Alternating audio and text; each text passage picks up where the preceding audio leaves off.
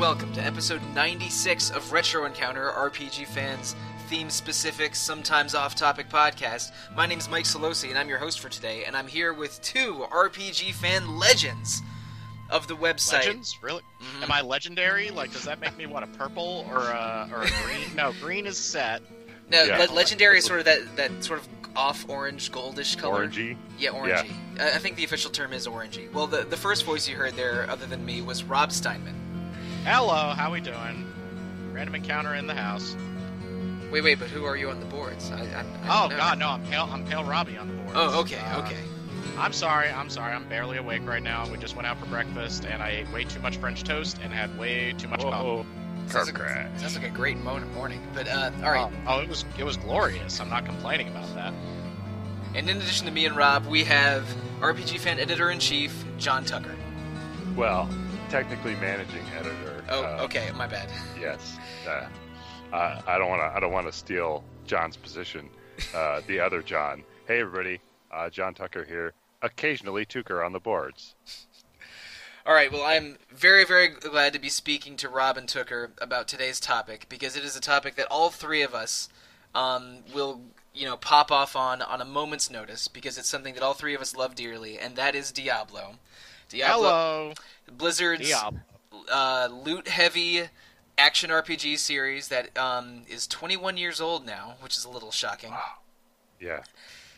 And something that Retro Encounter is very familiar with. We had 2 Diablo 3 episodes last year that were a lot of fun to record, but instead of focusing on just Diablo 3, we want to talk about the whole series on this special episode, especially how it's grown and evolved, and the current state of Diablo 3, maybe look into the future a little bit for Diablo 4, because I think the ship has sailed on a second Diablo 3 expansion. Yeah, it kind of looks like it right now. I mean, we just got the Necromancer expansion, which is really, really good. I mean, I'm in absolute love with it. That was like, to not have a Necromancer in Diablo 3, I get it, but the Witch Doctor was kind of a weak substitute, a very different style class, not in a bad way.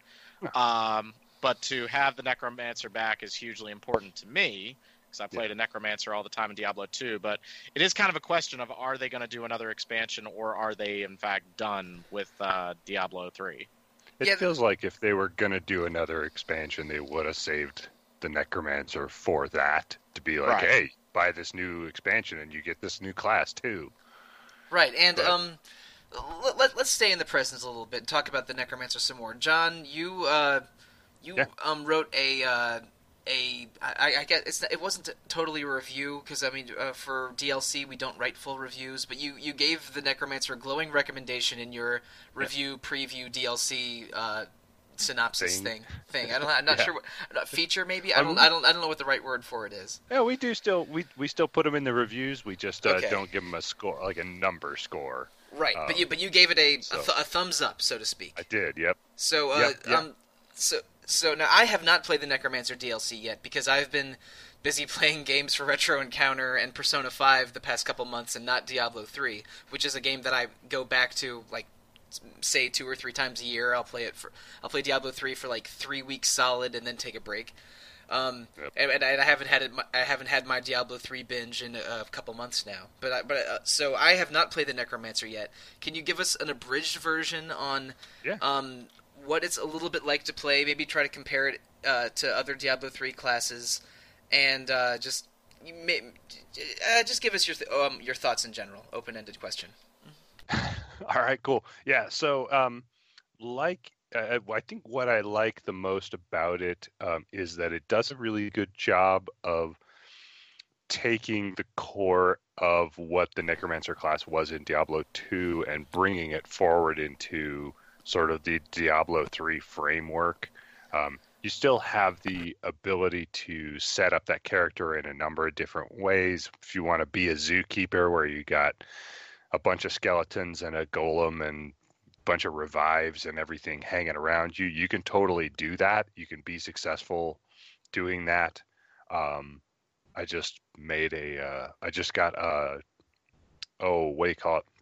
hardcore Necromancer up to level 70 playing that way. Yeah. Whew.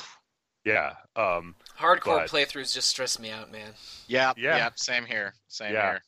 Oh, and but for you can also- listeners maybe not familiar, hardcore is Oh, a yeah. is a mode in every Diablo game. I think was it in Diablo 1 as well? I don't think so. Oh, okay, so But in definitely in 2 and 3. Yeah, a mode in Diablo 2 and 3, which is just like every other mode, except when you die once, you die permanently, and your character gets a little tombstone, a little entry on your profile of like R.I.P. Leandro the Demon Hunter or something. Yep. But Yeah. I mean, but seeing how far you can level up a hardcore character is a sort of a classic challenge in a Diablo game. So sorry to interrupt, Tucker. No. Keep going ahead. And in Diablo 3, with the currently 70 is the level cap. But you can also do things totally differently. Where my first necromancer, who was not hardcore, good thing because she's died a bunch of times.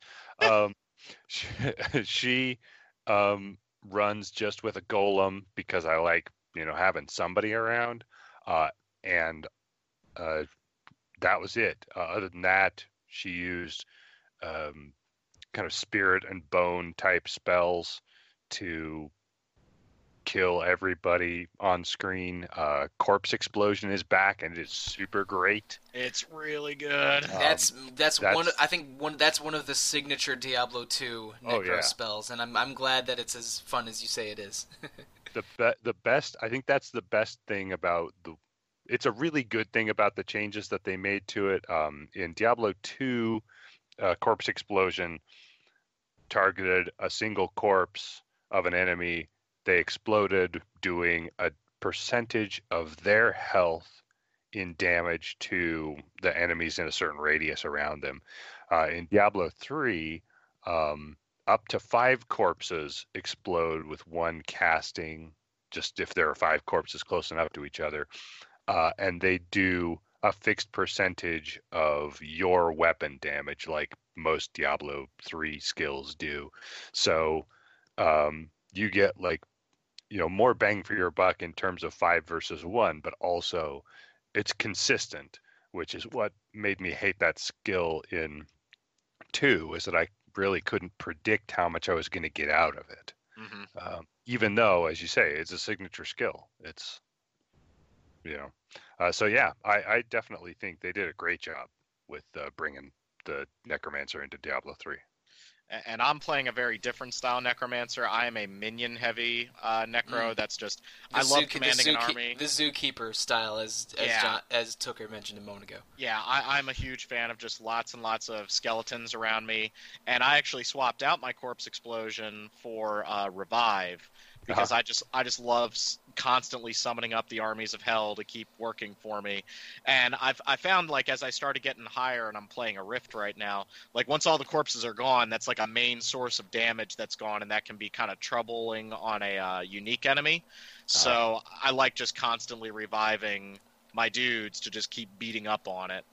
Do you have it set to the rune that makes it so when your revives die, they just leave a corpse behind and you can resummon them? Yep. Yeah, that makes it really good on boss fights. That makes it really good on boss fights.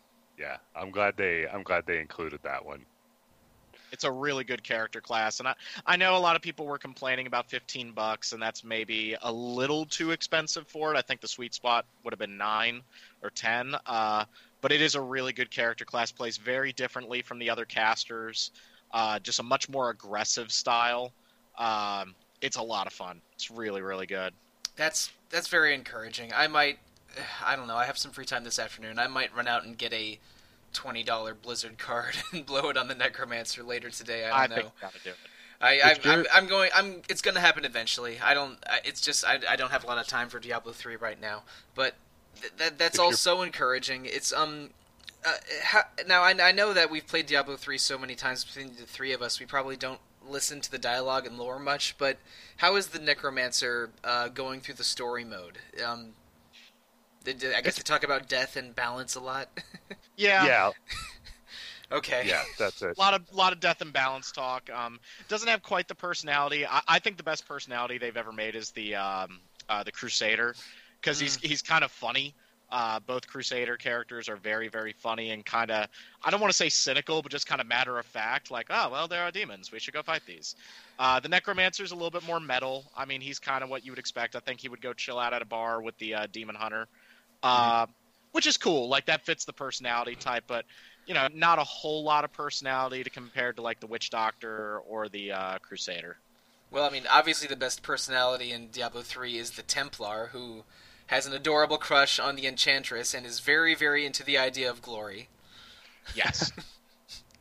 But, alright, well, this is all really encouraging. I'm glad that the Necromancer is super fun. I will play it eventually, but we're going to rewind the clock back 21 years now. Oh, boy.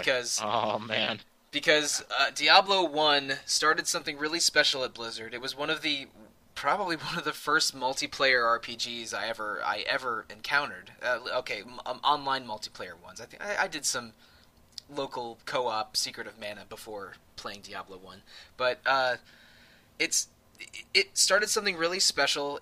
Going back to it is real annoying nowadays. If only for simple things like inventory management and maps and walk speed. Oh god, the walk speed is terrible. Yeah, my buddy's actually playing the whole thing again right now. He managed to get his old copy working, and like just watching the walk speed in that game is painful. Like, yeah, it's really bad. And it does one interesting thing that you have your three characters, your bow using agile rogue, your heavy armored warrior, and your magic using sorcerer. But all three of them can use a lot of the same spells, except the sorcerer can use more and use them better. And to get around that slow walk speed, you really, really got to find that teleport spell. And so even the warrior, who is barely literate with his starting stats, he can the teleport spell, if anything, is more important for him than the other two, since he focuses on melee damage. But finding that teleport spell is like a turning point in the game, because the rest of the game becomes way smoother and faster. And not surprisingly, Diablo 2 is a much faster game than Diablo 1, and Diablo 3 is a much faster game than Diablo 2, because Blizzard understood, this is important to people. Yeah, but it's worth maybe mentioning for those who didn't play it or don't remember. In Diablo 1, there's no skill trees. As Slosy said, anybody can learn any spell, but the way that you learn them is by either buying spell books or by having people drop them as loot. And real quick, that to me is like the bane of my existence in an RPG. Yeah. It's one of the reasons why I've never really gotten into Divinity Original Sin. I don't want to go looking through the environment to find skill books. Like, I just hate that. And I know some people really love it. I despise it. Yeah. And the way that you level up your spells in Diablo 1 is also by finding those books again. Yeah, so you find the Fireball book again, and level up Fireball. And you have to eat a second Fireball book to level up Fireball from 1 to 2, etc. Yeah. And just to go back a second, I kind of want to talk about my experience with Diablo 1, because I think it was really different than a lot of people. I did not have a computer to play Diablo 1. So I would go over to my buddy Brian's house all the time and just play Diablo all day, every day. My experience with Diablo 1, people are going to make fun of me, is the PlayStation 1 version of Diablo 1. The one that would it would take up an entire memory card for one character. Yeah, it was I think it was the number 16 memory card slots? I think it was 10. 10? I think it was 10. So there were 15 blocks on a memory card, if I remember correctly. I'm sure somebody will correct us. I thought it was 16, but I could be wrong. Yeah. You might be right. But the really cool thing about Diablo 1 on console was that it was co-op. It was a couch co-op 2-player game. So even though you didn't have the online, that was the first taste of Diablo on a console. And we had to wait all the way to Diablo 3. Years after Diablo 3 was released, did we finally get it on PlayStation 3 and Xbox One. And it's really made for console in a lot of way. I've talked about on Random Encounter, haha, plug. I've talked about on Random Encounter how much, if I was back in college, Diablo 3 would have been our dorm game all day, every day. We just would be playing Diablo 3 like crazy, the way we played kind of a turd of a game in Gauntlet Legends over and over again, but it was the closest thing we had. I like Gauntlet Legends. Yeah, but it's not Diablo. The N64 the N64 Gauntlet Legends with Sumner, that one? Yep. Oh man. And the other thing about Diablo 1 that really struck me was that there was a lot more of a horror element to that game. Like, it was really scary, Mhm. you know, the first time you run into the butcher, fresh meat. Like, that was fresh meat. that much better than I could do, Solosi. I've been I'm not working gonna on do that it. impression for at least 15 years. And now with them doing a remastered version of StarCraft 2, and I think we're all kind of crossing our fingers that they do Diablo 2. Seems like they'll definitely do that. Diablo 1's maybe more of a long shot, but part of me would like them to do a remaster of Diablo 1 where they kind of double down on the horror elements a little bit. Like, Diablo 3 is very actiony, and I love it. I absolutely adore Diablo 3, but there's something about Diablo 1's like really crunchy, scary atmosphere. Like, even the music in Diablo 1, which I think you should dub some of that in right here. Diablo 1 is spooky. Like, that's a spooky game. And I'd really like to see them do a remaster where they go back and double down on the spookiness aspect of Diablo 1, if that makes sense. No, I would be into that. And the music in Diablo has I don't want to say remains the same, but it has been very consistent through the 3 games and how it's on how sort of dark and foreboding it feels. But you're right that Diablo 1 is the scariest of the 3, and I think that might be because of just how dangerous the game is and how easy it is to die and how the pace is Oh, yeah. slower. Oh, yeah. Because I mean, Especially at the whole- beginning. yeah, and that whole not being able to run thing. If you're, That's a you're problem. just like, it's like walk as fast as yeah, you can. it's like it's annoying when you're trying to chase down the last goat man on a floor, but it's terrifying when you're being chased by 23 goat men. And so that's when the game becomes, that's when it transforms from being an annoying mechanic to like a scary aspect of the game. And my experience was a little similar to yours, Rob, except I didn't do much playing of Diablo 1 the first time I encountered it. My friend Jason had it pretty soon after it came out. I would have been 10 or 11 since I was born in 86. But I remember he was like, man, you got to play this game. And I didn't realize it at the time, but he started a new character just to see my reaction to the butcher. And Yeah. I yelped like the small child I was, and was a little afraid, and watched Jason keep playing the game with sort of a fascinated fear for a couple nights after that. And this is okay. Now, episode previous to this one was the Grim Fandango episode, and this is the same friend that I played Full Throttle with at a sleepover that I mentioned in that episode, as an aside. But anyway, so that was my first experience with Diablo 1. I didn't get the game for myself, partially because I didn't have a good computer at the time, until all of my friends in high school were playing Diablo 2. And this would have been like 01 or 02 or so. So I decided to get the Battle Chest version of it cheap, which came with Diablo 2, the expansion, and Diablo 1. And so I started playing Diablo 2 with them, and a little bit later went back and played Diablo 1 myself. And it had a lot of fun, even single player, because I played Diablo 1 entirely in single player at that time. It was it holds up as a cool, atmospheric action RPG, even though the core of Diablo is playing online and getting loot and running dungeons, which was not my Diablo 1 experience. Yeah, Let's talk about the butcher a little more, because that moment, Yeah. which is many people's first death in Diablo 1, is something else, man. It became such an iconic bit that they brought him back to be the first act boss of Diablo 3. And especially if you were playing as a sorcerer at the start of Diablo 1. I mean, the 3 character classes in Diablo 1, the sorcerer, warrior, and the rogue, they were kind of your normal, easy, difficult for the beginning part of the game, and then they kind of get flipped on their head the further you go. The warrior has a pretty easy time because he has a lot of really direct damage at the start of the game, and the sorcerer is just like a glass cannon that can die in just a handful of hits, and it makes the start of Diablo just really, really hard. And I just remember getting to the butcher, and I'm like, how am I going to beat this thing? This is really, really tough. The sneaky strategy for beating the butcher is probably easiest with the rogue, but the butcher can't open doors. So when you first open the door and he says, fresh meat, and charges you, it's terrifying. But if you open the door and immediately run away and run into into a cell, a barred cell or something, and close the door behind you, then you can shoot him with arrows through the bars. and he won't be able to get to you since he can't open doors. That's Nice. that's the way to cheese the butcher. But I definitely did not know that the first time I played Diablo 3. Diablo 1. I just tried to overpower him with the warrior and definitely died the first time and had to level up some. But that first butcher encounter is special, and the rest of the Diablo 1, because it's so challenging and gets consistently more challenging, at least unless you're a sorcerer and can firewall the enemies by the end of the game. Or have mana shield, and so you have infinite health at the end of the game. It's a challenge, and part of it, and I'm going to spin this around a little bit.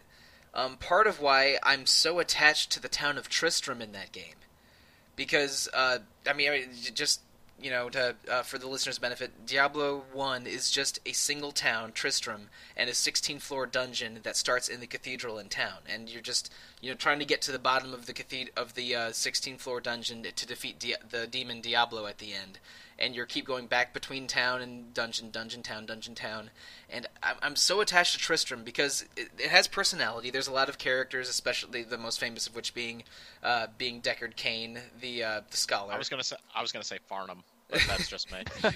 or Wirt or Griswold or any of those jokers. I love all of them. But I am so attached to Tristram because not only does it have personality and an iconic musical theme, but it's your only safe space. and when you teleport back to Tristram, you're like, oh god, I'm out of that dungeon again. Oh, thank goodness. And it's and there's just such a relief of hanging around in Tristram and going back to Tristram that I think I got more attached to the game because of it. To the town because of it. Sorry. Definitely. Tristram. I mean, that Tristram theme is just like burned into my memory. I love just having like the Diablo music in the background when I'm grading papers or something. And the way they actually announced Diablo 3 was to have somebody come out and play on an acoustic guitar that opening chord theme. Mm-hmm. Yeah, and everybody knew what was coming. Like knew what they were about ready to announce. It had been teased like Diablo 1 is just so good, and it kind of sucks that there's no easy way to play it right now. Blizzard doesn't sell it on their store, so there's no online. I'm sure people have like their own servers set up to play Diablo 1 the same way you can play like Phantasy Star Online. But that's really a bummer because I think Diablo 1 did so many things right and really was a huge step forward for Western-style RPGs in a lot of ways because it doubled down on that action-y aspect of it. And so I think people would like to go back and play something like that and sort of see where was the start of the loot hack game. Oh, and that reminds me, did either of you play the Nightmare in Tristram, or whatever it was called, a special Diablo 3 event earlier this year? I did. Tucker, did you? No, I missed out on it, unfortunately. I wanted to. It was really good. Like, I love the kind of retro style pixelated animation that they used and how they cut down on like the number of animations so it looked a little old. Mm-hmm. But it kind of let me down a little bit because they didn't fully recreate Diablo 1. Like, they didn't have the same map designs or all the same quests. So it was kind of like, yeah, the music is the same and the pixelated graphics are really cool. But I would have liked them to go a little bit further with it. But I can imagine how much that would cost in art assets and stuff. But that would kind of get around my problem, wouldn't it, of not playing Diablo 1 if they just recreated Diablo 1 in Diablo 3. Like, that would just get around my problem because then you'd have a much more modern game. Mm-hmm. But, it didn't really do it for me, and it also kind of sucks that they only kept it open for a month. Yeah, that was puzzling. I thought it was a really great idea, and it was fun exploring the retro landscape a little bit. I played it only a little. I think only in one sitting, probably around 2 hours.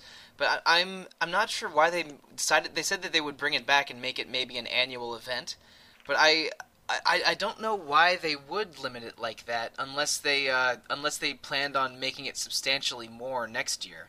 Yeah, you wonder if maybe they're just sort of testing the waters. Testing the waters. I think we've talked about this in other podcasts, both on Random and Retro, but I think that's what this Necromancer DLC was. It's testing the waters for, continuing Diablo 3 revenue streams. Because right now the only way to get that Blizzard makes money off of Diablo 3 is people buying new copies of the game or the expansion. And because the auction house went over like a fart in church, and there's no subscription service or no persistent DLC like Hearthstone and Heroes of the Storm have, and obviously World of Warcraft has a subscription. So I think Blizzard knows that people like Diablo 3 and people are still playing Diablo 3, but it's not getting as many resources as those other games because it doesn't have a consistent revenue stream.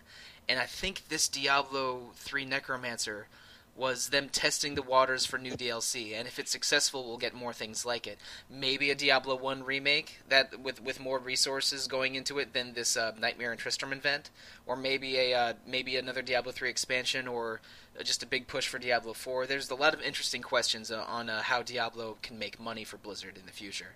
Yeah. And Go ahead, Tuck. it is a game that's been out for 5 years now. Yeah. Which is shocking.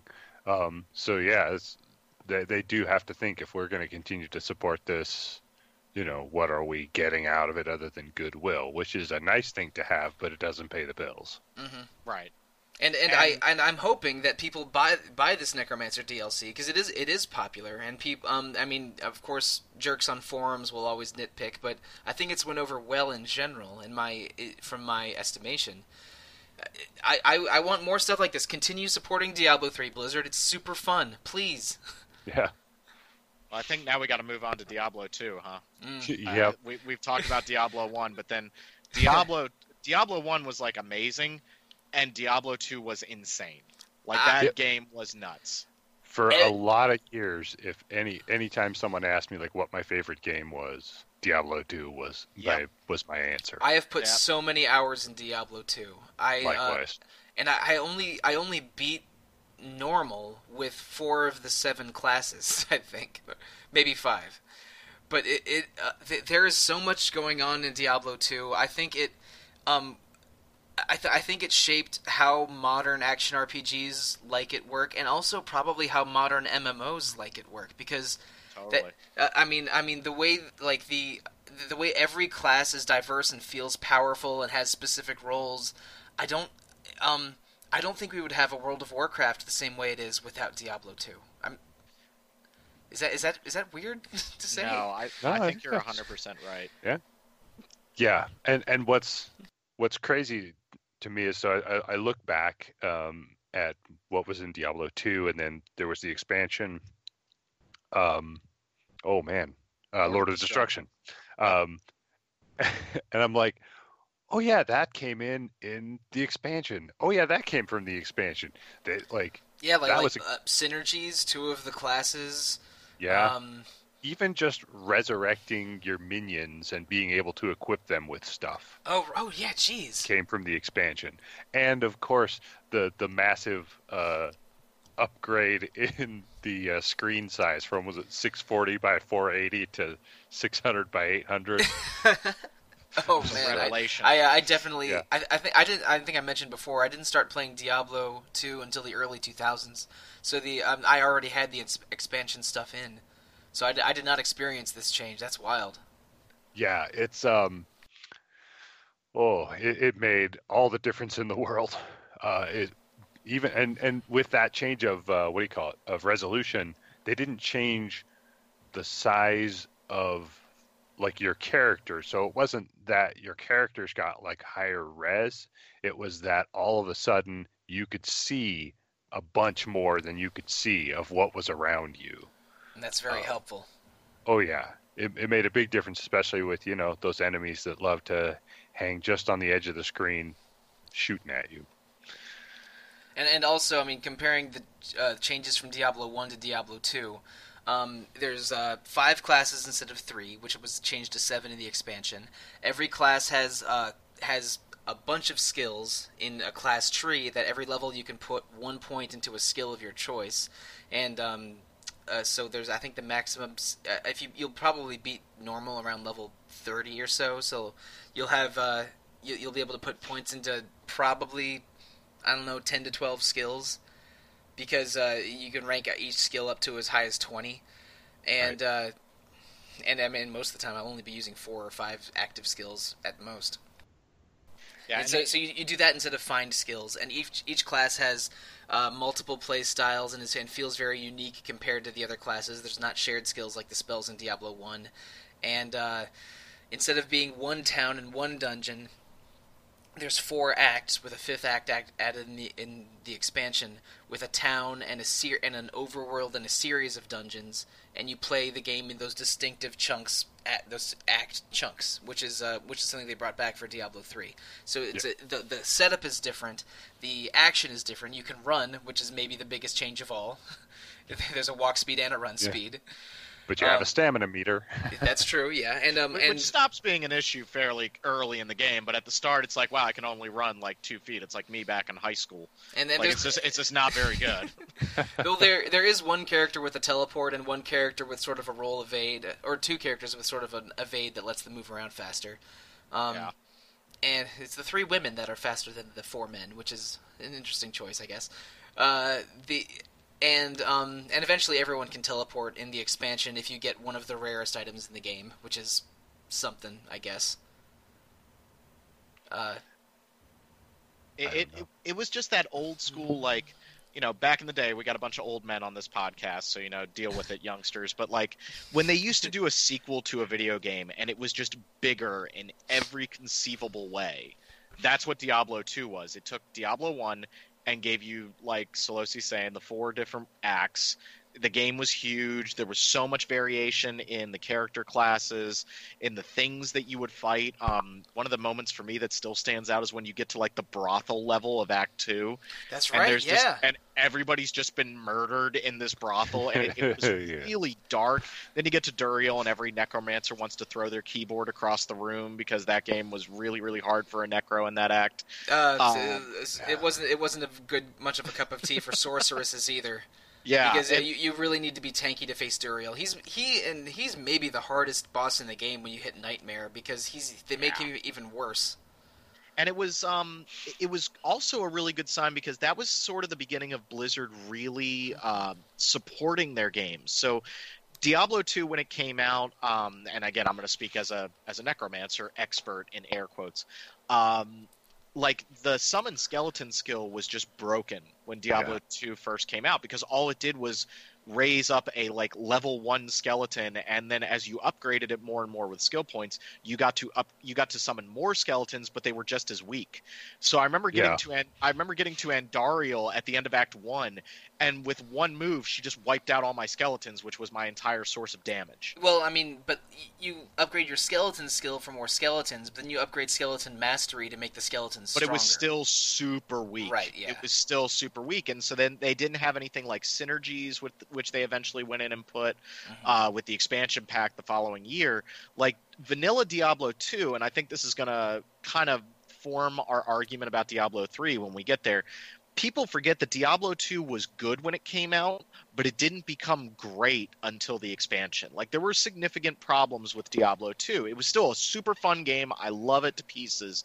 But vanilla Diablo 2 was problematic, much the same way, we're going to talk about it, vanilla Diablo 3 had severe issues too.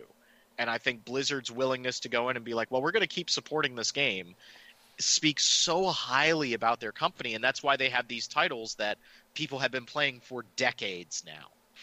Yeah, it's that's just like I was saying about the expansion changed and improved so much that unless you had like a significant amount of time with it before the expansion, it's tough to even remember that stuff got added in the expansion. You just think that's the way the game was, because they made like that. The expansion made such a huge improvement to the overall experience. Yep.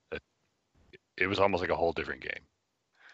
I will admit, I know you guys were saying earlier, I jumped back into to Diablo 3 while we were talking here. I'm doing a rift, and I just encountered an entire pack of treasure goblins. Oh, jeez. Oh, God.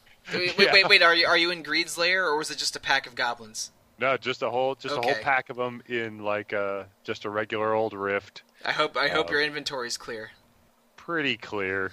I'm playing this a seasonal character, and it's my first seasonal character ever. So even my stash is pretty empty. I don't have any level 70 seasonal folks yet, so I don't have sweet half sets sitting back in there waiting for me to finish them off. Okay. But So they changed that. I think we mentioned this. We were talking about this before we recorded a little bit. But they changed how the seasonal journey or seasons journey mechanic in Diablo 3 Seasons, because the way seasons work for uninitiated listeners is a couple times a year they'll open a season, which I think lasts about 2 months, maybe 2.5 months, where basically everyone starts fresh. And there's leaderboards where they track the players doing the best within the season, and there's seasonal all of the new items and stuff. They roll out new items and new mechanics and new sort of mini dungeons each season most of the time, and also in the season's journey mechanic, they basically give you player rewards for completing different objectives within a season, and some of them are like new achievements, new mounts, new little frames for your level or something, which you can save forever, and some of which are they give you item sets and special items that boost your season progress along. So once you complete, I think like the Act 4 season's journey or maybe Act 5 season's journey, but once you do that, you'll have a full item set, and it can be a while getting your first item set, because once you have an item set, you start being able to beat things way faster, and sort of it compiles on itself, but. Yeah, that kicks off like the whole next level of gameplay. Because the item sets in Diablo 3 are very, very powerful. And I haven't really gone down that rabbit hole. I'm kind of a very, filthy casual Diablo 3 player, because I just find the Diablo 3 combat to be so damn good. I know we were talking about Diablo 2, but we got distracted talking about Diablo 3. We're going to be jumping all over the place this podcast. As long as we might as well. As long as we keep talking about Diablo and not Mel Brooks musicals, I think we're good. No. Well, we might do a little bit of that too. But like Diablo 3's combat to me is kind of the reason why I can't go and play all the other Diablo 2 likes, Torchlight or Path of Exile or anything like that, because I just find that combat to be so boring now. Because Diablo 3 is like so interactive and so fast-paced, and you're constantly doing things, and it also just feels good to kill monsters in Diablo 3. Like you just murder everything, and it feels really good. If you go back and play Diablo 1 or Diablo 2, they're great. I love them, but they are really slow by comparison. Yeah. And man, you should try a seasonal character sometime, Robert. Because I did a little bit, but then I fell out of it. Like I got busy with work and stuff, and it was hard to have that commitment. I mentioned this before, but that's kind of how I played Diablo 3. Is I'll get super deep into a season and play it for 6 weeks or something, and then take a break. And my fondest memories of Diablo 3 are my seasonal monk and my seasonal witch doctor that I played in. I think the witch doctor was late 2015 and the monk was sometime in 2016. But they the way they have it set up so that you can compare your progress to everyone, and how they accelerate the loot hunt a little bit with the season's journey stuff just is my favorite way of experiencing Diablo. And sets, like the way that they had gameplay revolve around item sets is super smart, because they give you each one is so fun and so different that there's even the whole setless set now thing from the what are they called? Kunai's Cube? No. It's 2 rings. There's a set. Yeah. There's a set of 2 rings. One of them's the Wailing Host. I forget the other one. But if you equip those rings, then it basically every ancient legendary you equip, other than the rings, I think increases your damage by 400% and reduces damage received by 10% or something. Yeah.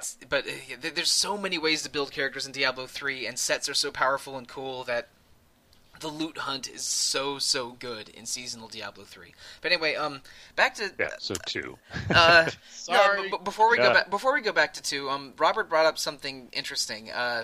Don't call me Robert. It makes me feel Sorry, like I'm in trouble. I'm sorry, Don't do Rob. that I'm to me. sorry.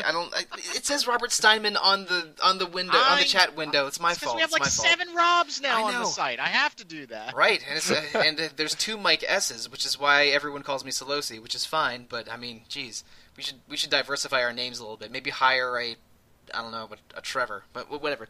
Anyway, so you mentioned how you can't go to games like Torchlight 2 or Path of Exile. Tooker or Rob, do either of you have a favorite Diablo clone? I really enjoyed Torchlight I think more Torchlight 2. Yeah. But I really enjoyed that because I liked the way that they took the pet mechanic and used it to get rid of some of the tedium, where the pet could go back to town for you and sell useless items. Yeah, that is awesome. Mm-hmm. Yeah. I liked that a lot. That's one of the things that I've liked about sort of the progression in Diablo as well, is the way that they've gotten rid of tedium. So I think that's why I liked Torchlight the best. Yeah, you don't have to identify rare items one by one anymore. You can just do it with 2 or 3 clicks. Diablo 3. So, Rob, do you have a favorite non-Diablo clone from maybe in a world before Diablo 3? Did you have a replacement? I tried a whole bunch. Like, I remember trying Dungeon Siege 3. I played that for review on the site, and I didn't really get into that. I tried Torchlight 1, and I fell into it really hard for like a night, and then I got bored by it. No, I think everyone just didn't scratch that same itch for me, but I think a lot of it came down to character classes. Like, I played a sorcerer in Diablo 1 religiously, and then Diablo 2, it has just been Necromancer all day, every day. Like, that is just one of my favorite character classes of all time. Like, it's so much fun to play that class. And so then I would go in and play these Diablo-like games, and I'd have fun with them, but I'm like, yeah, but I'm not raising an unholy army of undead. And that, that's a little boring. Like, that's just something that makes me really, really happy. But, none of them really... And I think the other thing is that Diablo 2 and especially Diablo 3, it's like they space out the loot at just the right time. And so a lot of those those Diablo-like games, it just didn't feel like the loot was coming at the right clip. And I wasn't earning skills at the right level. Like, I've said this before about Path of Exile, and I know a lot of people really like that game. I think it's awesome that they've given that game so much content. But Path of Exile is a butt-ugly game that is really boring to play at the start. And I've fired it up like 7 or 8 times, and within 20 minutes, I am just bored of it. Like, just, no, this isn't, I'm past this. In Diablo 2, the first thing you do is summon a skeleton as a necromancer. Mm-hmm. And that's like, okay, this is a little different. I'm on board with this. And I just don't think that the other Diablo 2-like games really hit that same measure for me as a gamer. Now, I like Torchlight 1 and 2 quite a bit. I've played a lot of both of them. I have a level 85 or so Outlander in Torchlight 2. I should max her out. I should max her out one of these days. But my favorite non-Diablo clone is from probably over 10 years ago now. It's the original Sacred, which okay. Now there's a Sacred 2 and 3 now, and both of those are terrible. And I'm not in any way saying Sacred 1 is better than Diablo 2 or 3. That's not true at all.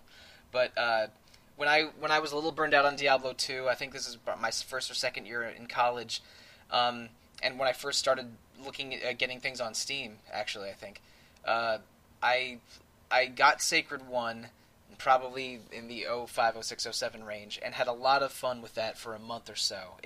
And part of it is why is something that Robert alluded to. The 8 classes in Sacred are super, super fun and diverse and interesting.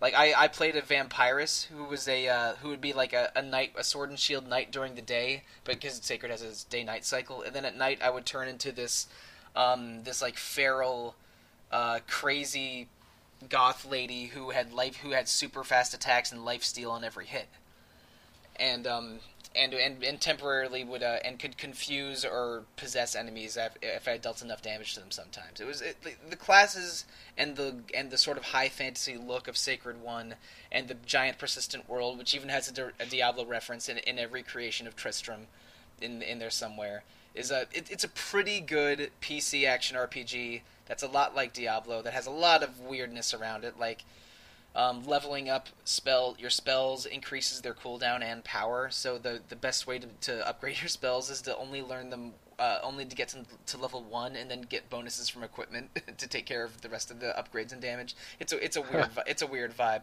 but that's my favorite Diablo clone answer for the most part. So back to Diablo 2 finally, which. There's one question that I have for you guys. I think it's safe to say that the Necromancer is either our favorite or second favorite class for Diablo 2. Yeah. Because it's the most, it has the most rich skill set, I think. Because I mean, you can do poison, bone, summoning ones with revives or skeleton mages. There's like 10 curses, and everyone will always learn at least one curse. The Necromancer's great and feels like more of a complete character than the other ones. So do any of us have a second favorite Diablo 2 class? I think for me, after that, it's a tough choice between both of the classes from the expansion. I really like both the Assassin and the Druid, but I think I'd give the edge to the Druid. Yeah, the Druid has so many different things going on, like the ability to transform into like a werebear or a werewolf. I really, really like that. He's got some cool spells.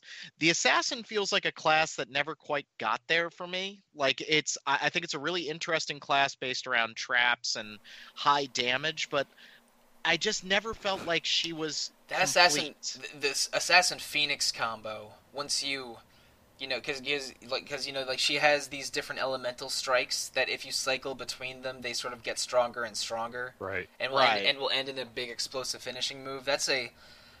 It's really cool, and she feels like a proto version of the monk from Diablo 3 in that way. But a lot of ways. So I had a lot of fun with my run as an assassin. I think I would have really liked to have seen the Assassin in Diablo 3, because I think with the more action-y combat of 3, that would work out really well. Yep. But they just never went to it. But I like the idea of that character class. I just don't think she came together fully for me. That the Druid is so different than the other classes. I was kind of hoping that they might revisit something similar. I was hoping that we would get some kind of character class that was based around transformations, like turning into a speedy, werewolf, and then turning into something that's maybe hitting a little bit harder. Just total altered beast style in Diablo. I think that would be really cool and really different, a shapeshifter. Yeah, because with the way the 3 works, that would be viable, whereas with 2, you really had to choose between bear and wolf. Right. Or, I mean, the Druid's 3 skill sets are elemental spells, shapeshifting spells, and summoning spells, and it's really hard to focus on more than 1 or 2 sort of areas. Yeah, you kind of had to spec, and I think that you're hinting at one of the weaknesses. biggest. Yeah. I think it's one of the weaknesses of Diablo 2, and it's one of the things that they tried to fix with Diablo 3, and of course some people are just not happy about that, and I understand that, but in Diablo 3 they did try to focus on, well, you can't break your character, it's all about trying different builds. I mean, you could put hours into Diablo 2 and end up with a character class that you're just not happy with. Or even one, like, I think you can probably beat normal in Diablo 2 with just about any kind of character, but if you want to go in for the long haul and play through Nightmare or try starting Hell, there's some builds that just can't do that unless you're unbelievably lucky with item drops. And right. with Diablo 3, they did the very smart thing of, first of all, accelerating the loot hunt and making item drops incredibly frequent and incredibly powerful, and giving your character access to every skill, and your build is more like, what skills do you pick, what runes do you attach to each skill, and what items do you use. Like, instead of having the build diversity around these permanent skill choices, they centered them around non-permanent item and sort of skill customization, which is a super smart move that Diablo 2 purists were very mad about at first, and they're still mad about it.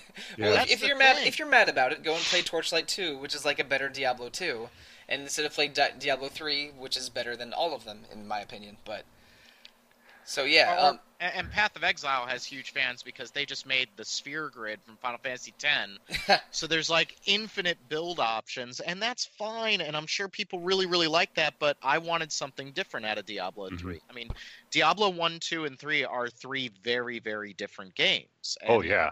And it's sort of like whenever we get a new Final Fantasy and it's something completely different, the industry kind of has to take a look at it and go, well, how do we do that? I mean, you had people making Diablo 2 clones 10 years after Diablo 2. And they're still making them, for God's sake. So, like, Diablo 3 was, okay, we're going to try something different. Yep, because there's still folks out there who that's the game that they're looking to play. So there's people still making that game. And, you know, there's nothing wrong with that. I don't think any of us are trying to imply that there is. It's a really interesting facet of the games industry that they can do that and say, all right, we're going to take what we did in Diablo 1, Diablo 2 and learn from it in this way. Somebody else takes it and learns from it in a different way. Right. And there's somebody out there having fun with all of those ways.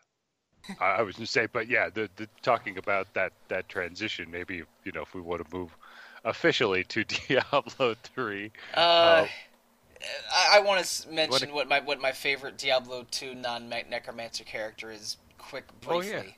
And I think it's for me it's the barbarian, just because I like war shouts and I like that version of, I sort of like that kind of character, the a warrior sort of that you can build to be tanky or fast or a couple different things. And I remember it was my first Diablo 2 character, and I had this build that was extremely boring, where I just had 3 war shouts and I attacked with a skill called Concentrate that gave me extra armor while I was attacking and I couldn't be interrupted. And I basically just hacked through the game while keeping war shouts out, and it was very boring compared to a Diablo 3 barbarian even. But I just have a lot of affection for especially all of like the audio that he says when he's grunting and shouting and and attacking with an axe and shield, which is how I played most of the game. So I think that Diablo 2's classes all look great and have fun fantasy surrounding them. But the Necromancer is the best one, and whatever one is not the Necromancer that you prefer the most is at least looks cool, even if it's you know, just a boring barbarian that hacks and shouts his way through the game, which remarkably is maybe the best way to challenge Duriel.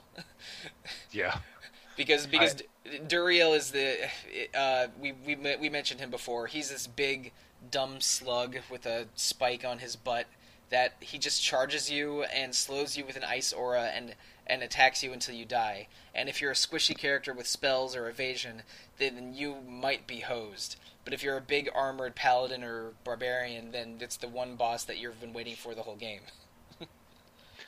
I will say one other thing, just something that Rob said earlier reminded me. My Necromancer in 2, I had started out like I bought Diablo 2 like the day it came out, and so I'd built up this character, and then at some point they made a patch and they completely changed how like the skeletons worked and things like that, and all of a sudden, and you couldn't respec at that point. Later on that became a thing, but that just meant my character was irretrievably broken, who I had put, you know, who knows how many hours into. Could you respec in Diablo 2?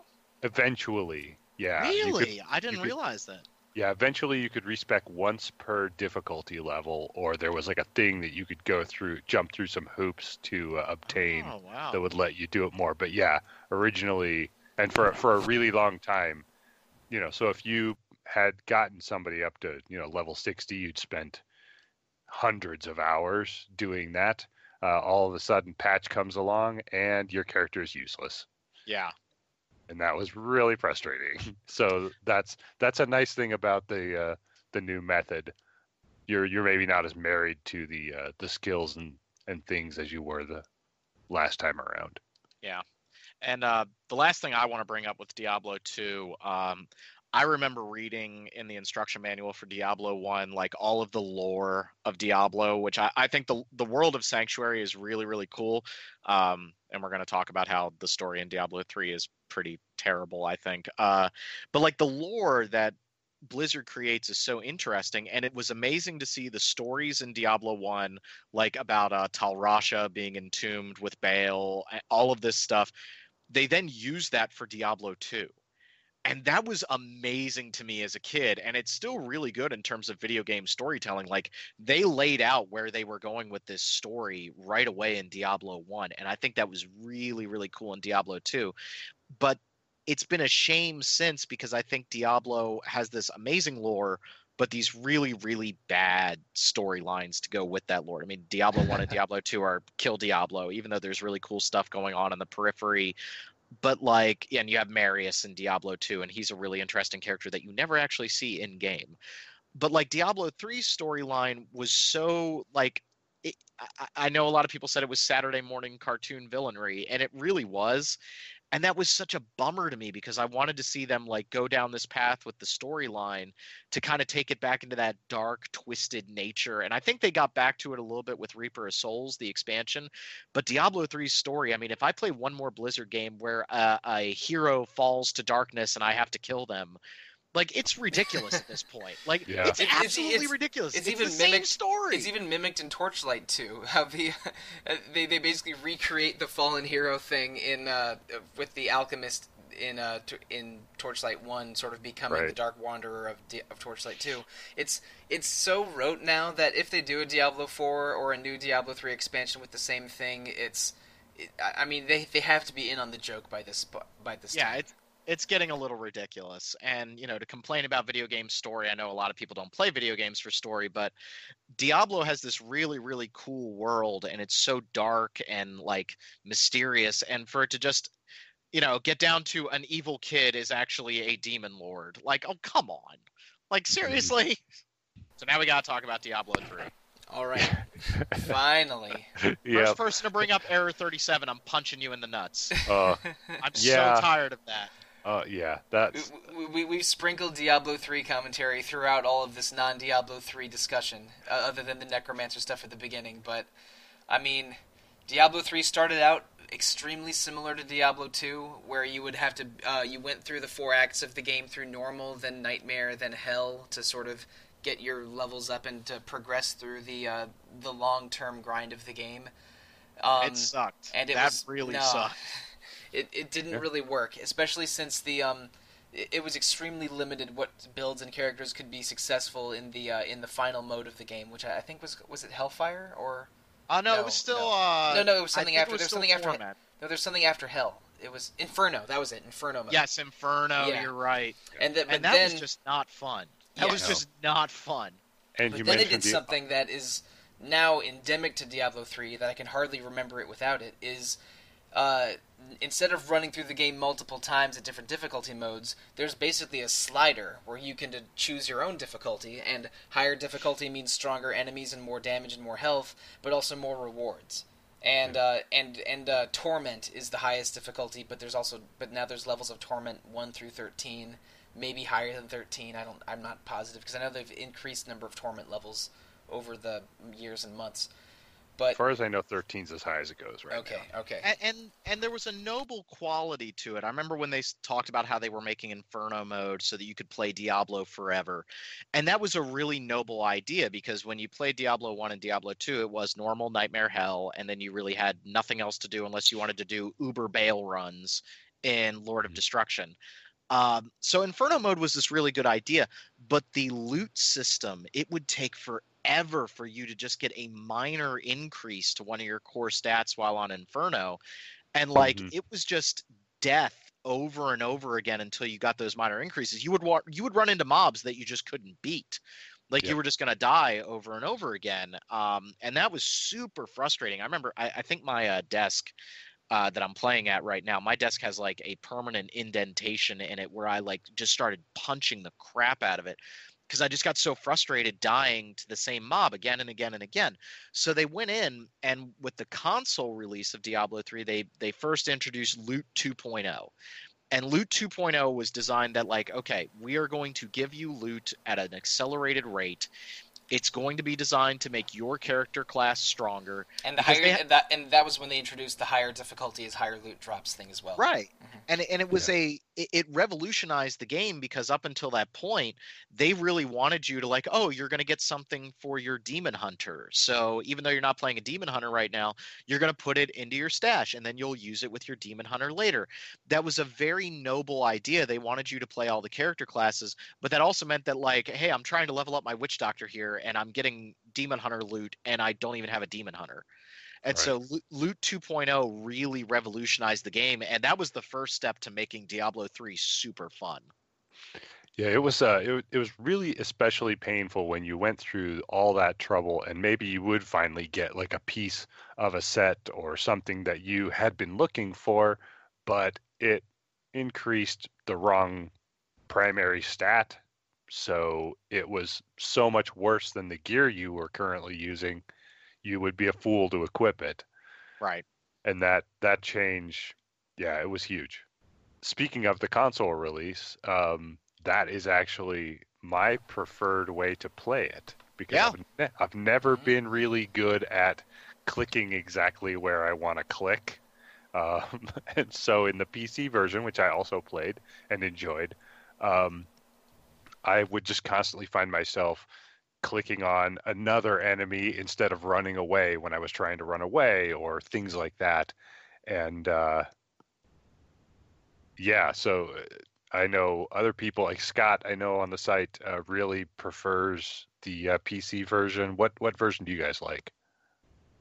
I play on PC because I guess this makes me an elitist jerk, but that's sort of how I think those games are meant to be played. It's how I interpret them. This kind of game, I'm used to playing them on a mouse and keyboard. This is sort of how I want to play them. And so I've always played Diablo 3 on a PC, but I have played the console version at friends' places because it's good multiplayer and it works really really well. And I know that RPG Fan Podcast regular Peter Triesenberg plays a fair amount of Diablo 3 on console, and it's really good. He recently got a Necro to 70, I think. Yeah, Rob, it sounds like you're a PC guy as well. Mostly PC, especially because I play a lot of Diablo 3 single player. I kind of find it my relaxing game, but That's I've got a couple. exclusively that's exclusively what I play. I should have mentioned that at some point in here. I never ever in any incarnation play multiplayer. I do a little bit of multiplayer. I'll play with a couple of my friends, but if I am going to play with my wife, then we will play on console. We actually haven't played in a really long time. Our Switch is getting way too much Puyo Puyo action these days. But that console version was really, really good to play with my wife, and we would just like sit down. She'd have a glass of wine, I'd have a glass of scotch, and we would just play Diablo 3. And that was a really good couch co-op experience, whereas we both have computers right next to each other in our office, but I wouldn't enjoy playing that as much with her like off to the side. There's something about that interactive quality, so it really depends on which version. I think if they released a version, I've said this before on Random Encounter, if they released a version of Diablo 3 for Switch, I'd buy it in a heartbeat, because I kind of want Diablo 3 on I want Diablo 3 on everything. Like, Yeah. it's so goddamn good. I want it on everything. Got to be playing it on the Switch with one hand and on Vita with the other hand, playing it, ad hoc from a PS4. Yeah, just as much Diablo 3 as possible. Yeah, While I should dictating it to say Siri, playing it on a Mac. that is the one multiplayer that I do also is playing it with my wife. We used to play Diablo 2 on PC. We'd set it up on two computers and we played 3 on console together because she really enjoys it. Even though like she just said yesterday, I like games, but I don't think of myself as a gamer. Well, Diablo's not a game; it's a way of life. I'll tell her that. It's true. Well, it doesn't matter how you enjoy Diablo, whether it's 80 hours over 2 weeks, like how I play it sometimes, or just very casually, never even touching ladder or seasonal modes. It's super fun. It is one of the most entertaining action RPGs on the market, period, and I'm real interested in how it continues because we mentioned this earlier. How it's unclear how Blizzard wants to continue making money with Diablo 3. Because and the Necromancer feels like an experiment in paid DLC for it. a mostly successful one. So, what do you all think about the possibility of a Diablo 3 expansion or moving on to a Diablo 4? Like, we care much more about the gameplay than the lore of Diablo, even though the lore of Diablo is cool. And Diablo 3 ends on a really interesting note where Tyrael and Imperius are worried that the hero, or the Nephilim, which is which is basically a superpowered human, has become so powerful that they may end angels and demons permanently. What do you want to see out of a Diablo 3 future expansion or a Diablo 4 specifically, whether it's gameplay-wise or lore-wise? Let's start with you, Rob. I would like to see another character class if they do an expansion. I think that's kind of important. They could go to the druid or the assassin, like we were talking about before, or something entirely new. Another act, another story-focused act would be important for me, and then continuing to do the endgame content the way they have. But at this point, I feel like Diablo 3 is kind of done. Like, I would be okay if this was it. There's so much content there to keep playing through. For a Diablo 4, I want to give credit. I think it was a Polygon article or something I was reading where they said you shouldn't even call it Diablo 4 at this time, because I swear to God, if Diablo comes back, I'm like, oh, for God's sake! Like, what it should be called is Sanctuary, or the World of Diablo 3, or something like that. And Diablo 3 Sanctuary would be a cool name for expansion. Yeah. Or just Diablo Sanctuary or something like that. But just something that, let's completely redo everything, even though I think the core of Diablo 3 is really good. I think at that point, that's what you need to do, is something entirely different, or make a loot game in another universe. Like, I wouldn't mind a sci-fi setting for a loot-based game, as long as it isn't too human. I think that they could go down another path and still have, like, this is a spiritual successor to Diablo, but it's in an entirely new world, because I think they've kind of done everything they can do with the Diablo world from a story perspective, and starting fresh seems like a really good idea for them. Well, I mean, personally, I think that if there's a Diablo 3 expansion, a new character class is an absolute must. Your idea about a shape-shifting class is really intriguing to me. I think that could work, especially if there's multiple forms that have different strengths and weaknesses, and maybe speccing into more than one form. Like instead of having, to use, if it's the druid, for say, like, instead of having one armor set be all about werebear and one armor set be all about werewolf, I like the idea of mechanics where doing some time in werebear and some time in werewolf enhances, gives you some kind of bonus to encourage using more of the skill set. That kind of version of a shapeshifter intrigues me a lot. And there's one minor, for a lore thing, there's one minor thing that they bring up near the end of Diablo 3's Act 5, where some of the Haradrim are like the sort of the secret order of containing and stopping the demons. They mentioned that there's an incident in Skovos, which is where the Diablo 2 Amazon is from. So I thought that a possible expansion with an Act 6 in Skovos might have been a thing. And especially since Diablo has a history of former heroes turning into villains, I had this, fanfic quality idea of them going to Skovos. All of the Diablo 2 heroes have become corrupted or evil, and you have to kill them, because they're all trying to, seize Diablo's power from the Black Soulstone or something. So that they've kind of hinted at that in Diablo 2. You kill Bloodraven, who's supposed to be the rogue from Diablo 1, possibly. Yeah, no, and the summoner, who's the sorcerer from Diablo 1, and the Dark Wanderer is definitely the warrior from Diablo 1. Right. Mm-hmm. So that would be aligned with what they usually do. I'm not ready to throw the world of Diablo out with the bathwater, but I think they do need to try something a little different, and at the very least work on the storytelling a little bit, because I know we're not coming here for story. Diablo has cool lore, but really, really weak stories. Yeah, I mean, the story, I think I did that for a top 5 worst stories on the site one time, and I put Diablo right at number 1, because I'm like, you have all this potential for great story, and y'all just keep screwing it up. What is the matter with you people? If you guys have had your say, I'll jump in with mine as well on that. Ooh, please. I definitely agree about the idea of, if there's another expansion, I would love to see a druid type class come back. Like you said, the idea of being able to switch between multiple forms and making that be a cool, fun thing to do, that seems like it's got a lot of potential. Um, I would like, if they do go that route, I guess I would like to see either, like Rob suggested at the very beginning, I think we were recording at that point, of the price point being a little lower if it's just another class, or if they, want to have a little higher price point and include another act, great. I think either way is okay. The idea of, like you said, also, the idea of bringing Diablo back again, I'm not really into. They said at the end of like the expansion for Diablo 3, they're like, "Oh no, you Malthael absorbed the Soul Stone and then you killed him, and so Diablo's essence is free in the world again." God. I And I was swear like, to God. "No." Yeah, Don't do that. don't. We've already done this a few times now, so let's let it go. It's okay. But the idea of It's like taking this fighting world, Junko. Sorry. Oh wow, yeah, okay. Totally different series that starts with D, but yes, that's something that we don't need. Sorry, Tooker. oh, sorry.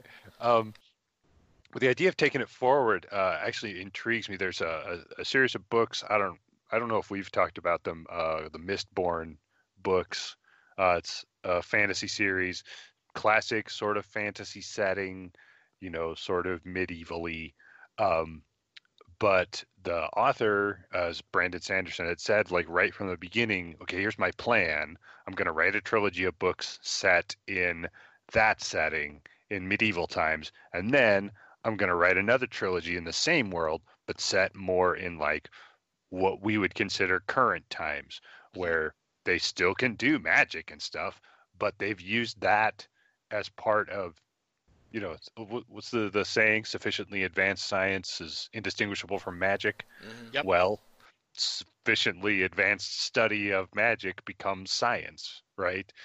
And then he wants to write a third trilogy that's set even in the future, like sort of a sci-fi, but based in a fantasy world.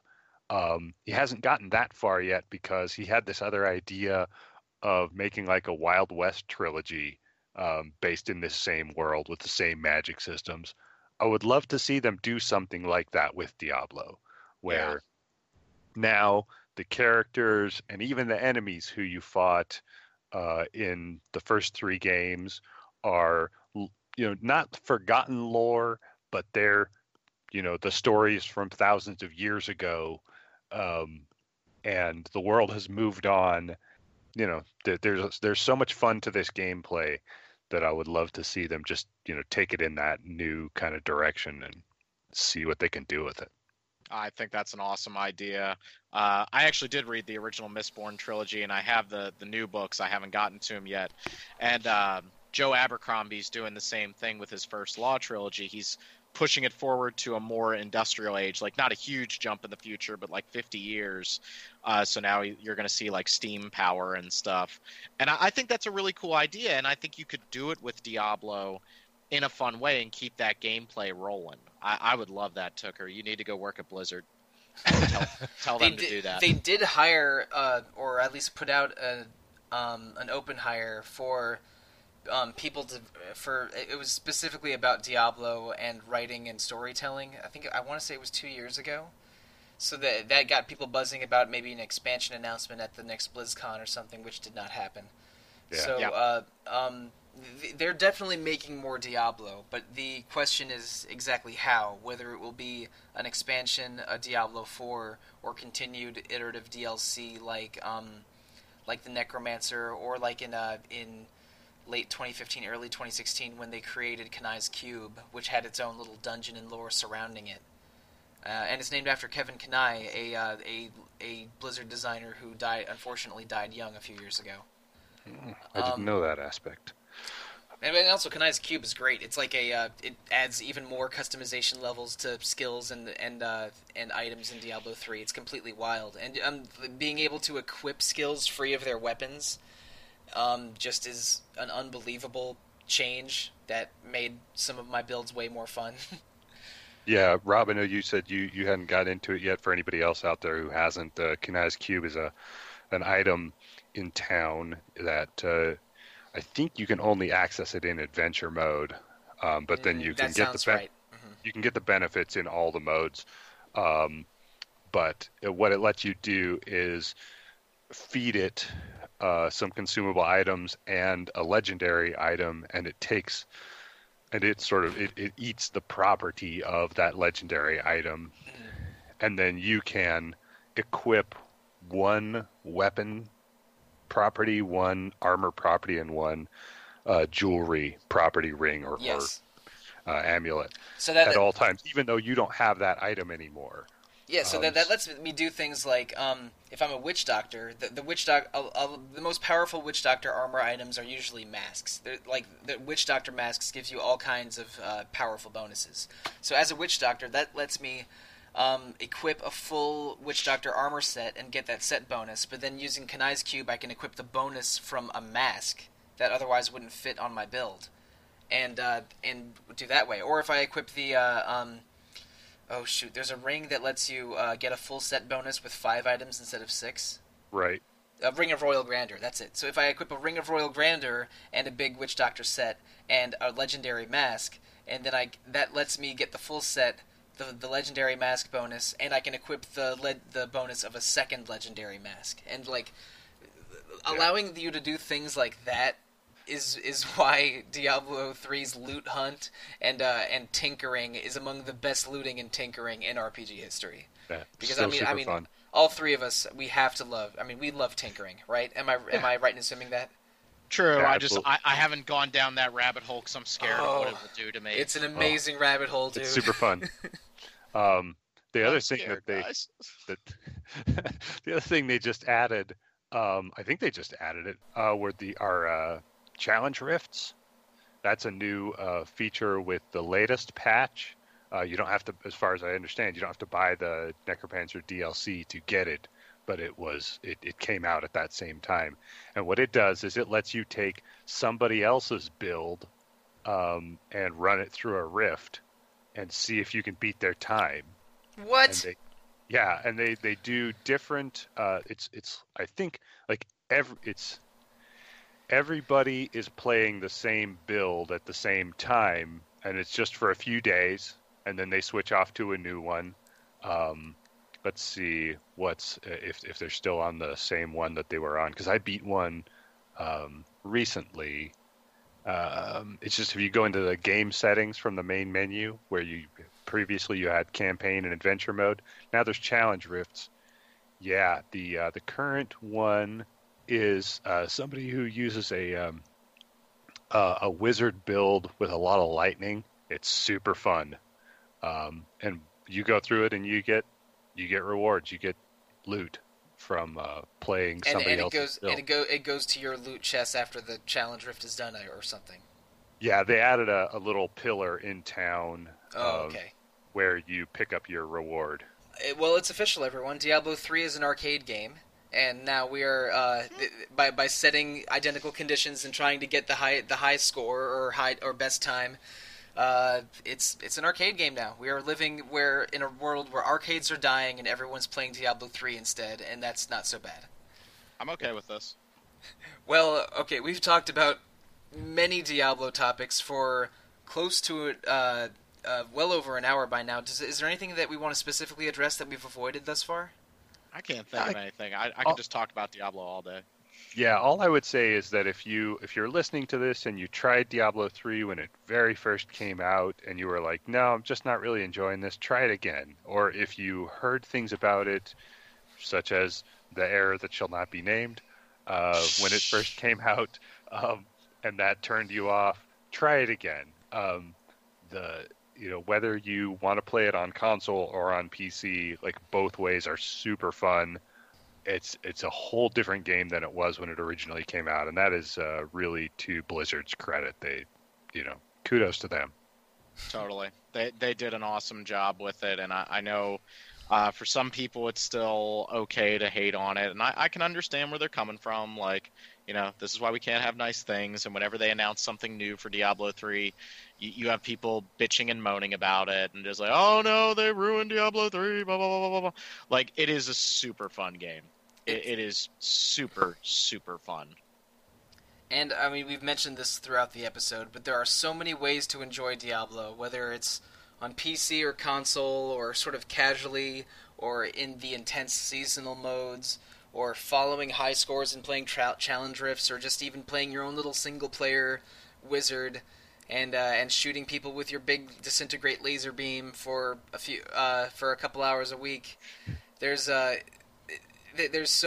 Diablo 3 has become a pillar of Blizzard's, temple that millions of people worship at on the regular, and it's my favorite Blizzard property and one of my favorite series of all time. And I mean, over this episode, we're talking about Diablo 1, 2, and 3, and how the series has evolved and modernized over time. Only makes me more excited for what Diablo has in the future, because I think Blizzard knows their audience and knows what's good about Diablo, and any future Diablo we get is going to be quality stuff like the Necromancer, and maybe fewer things like an auction house. Yes, thank you.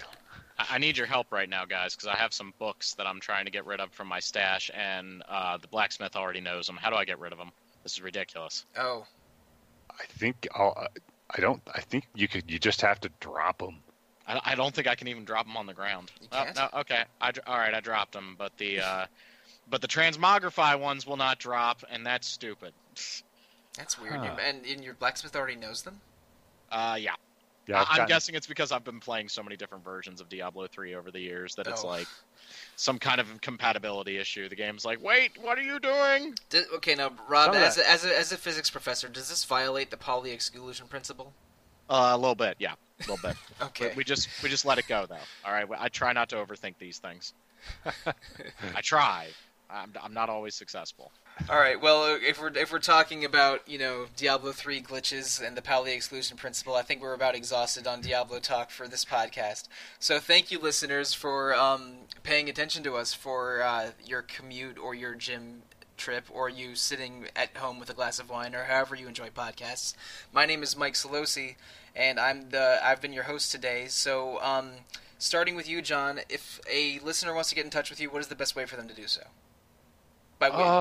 This basically is my way of asking, hey, what's your social media junk? I try to stay pretty quiet on all that stuff, but my email address is, because I'm managing editor, my email address is a few places on our About Us page. So if folks do have comments, I'm happy to chat, but email's about the best way. All right, and Rob, what kind of social media or forum stuff how can fans reach you? Best way to reach me is at robert@rpgfan.com, or just send me a direct message on the message boards. I am, once again, Pale Robbie. All right, and I am Monsoon on the boards, at The Real Monsoon on Twitter. I don't think either of you gentlemen have Twitter, which is maybe admirable. I would say. I try. It's just one more thing to keep track of. Right. I'm on that damn thing too much, honestly. And also, if you want to email me, the best way to do so is either by my RPG fan email, solosi@rpgfan.com, or just email retro@rpgfan.com, because I'm the one that reads that email address most of the time. And if you want to experience other cool RPG Fan content, you can go to the website rpgfan.com and check out its message boards. Go to our Facebook page, just search for rpgfan.com, or check out our presence on Twitter, which is at rpgfancom. Those social media aspects of the website are mostly run by Stefan Nilsson, who you may have heard on these podcasts before, and both of them do excellent, excellent work. Please bug them. So I think we're about good today. So listeners, good night and good luck.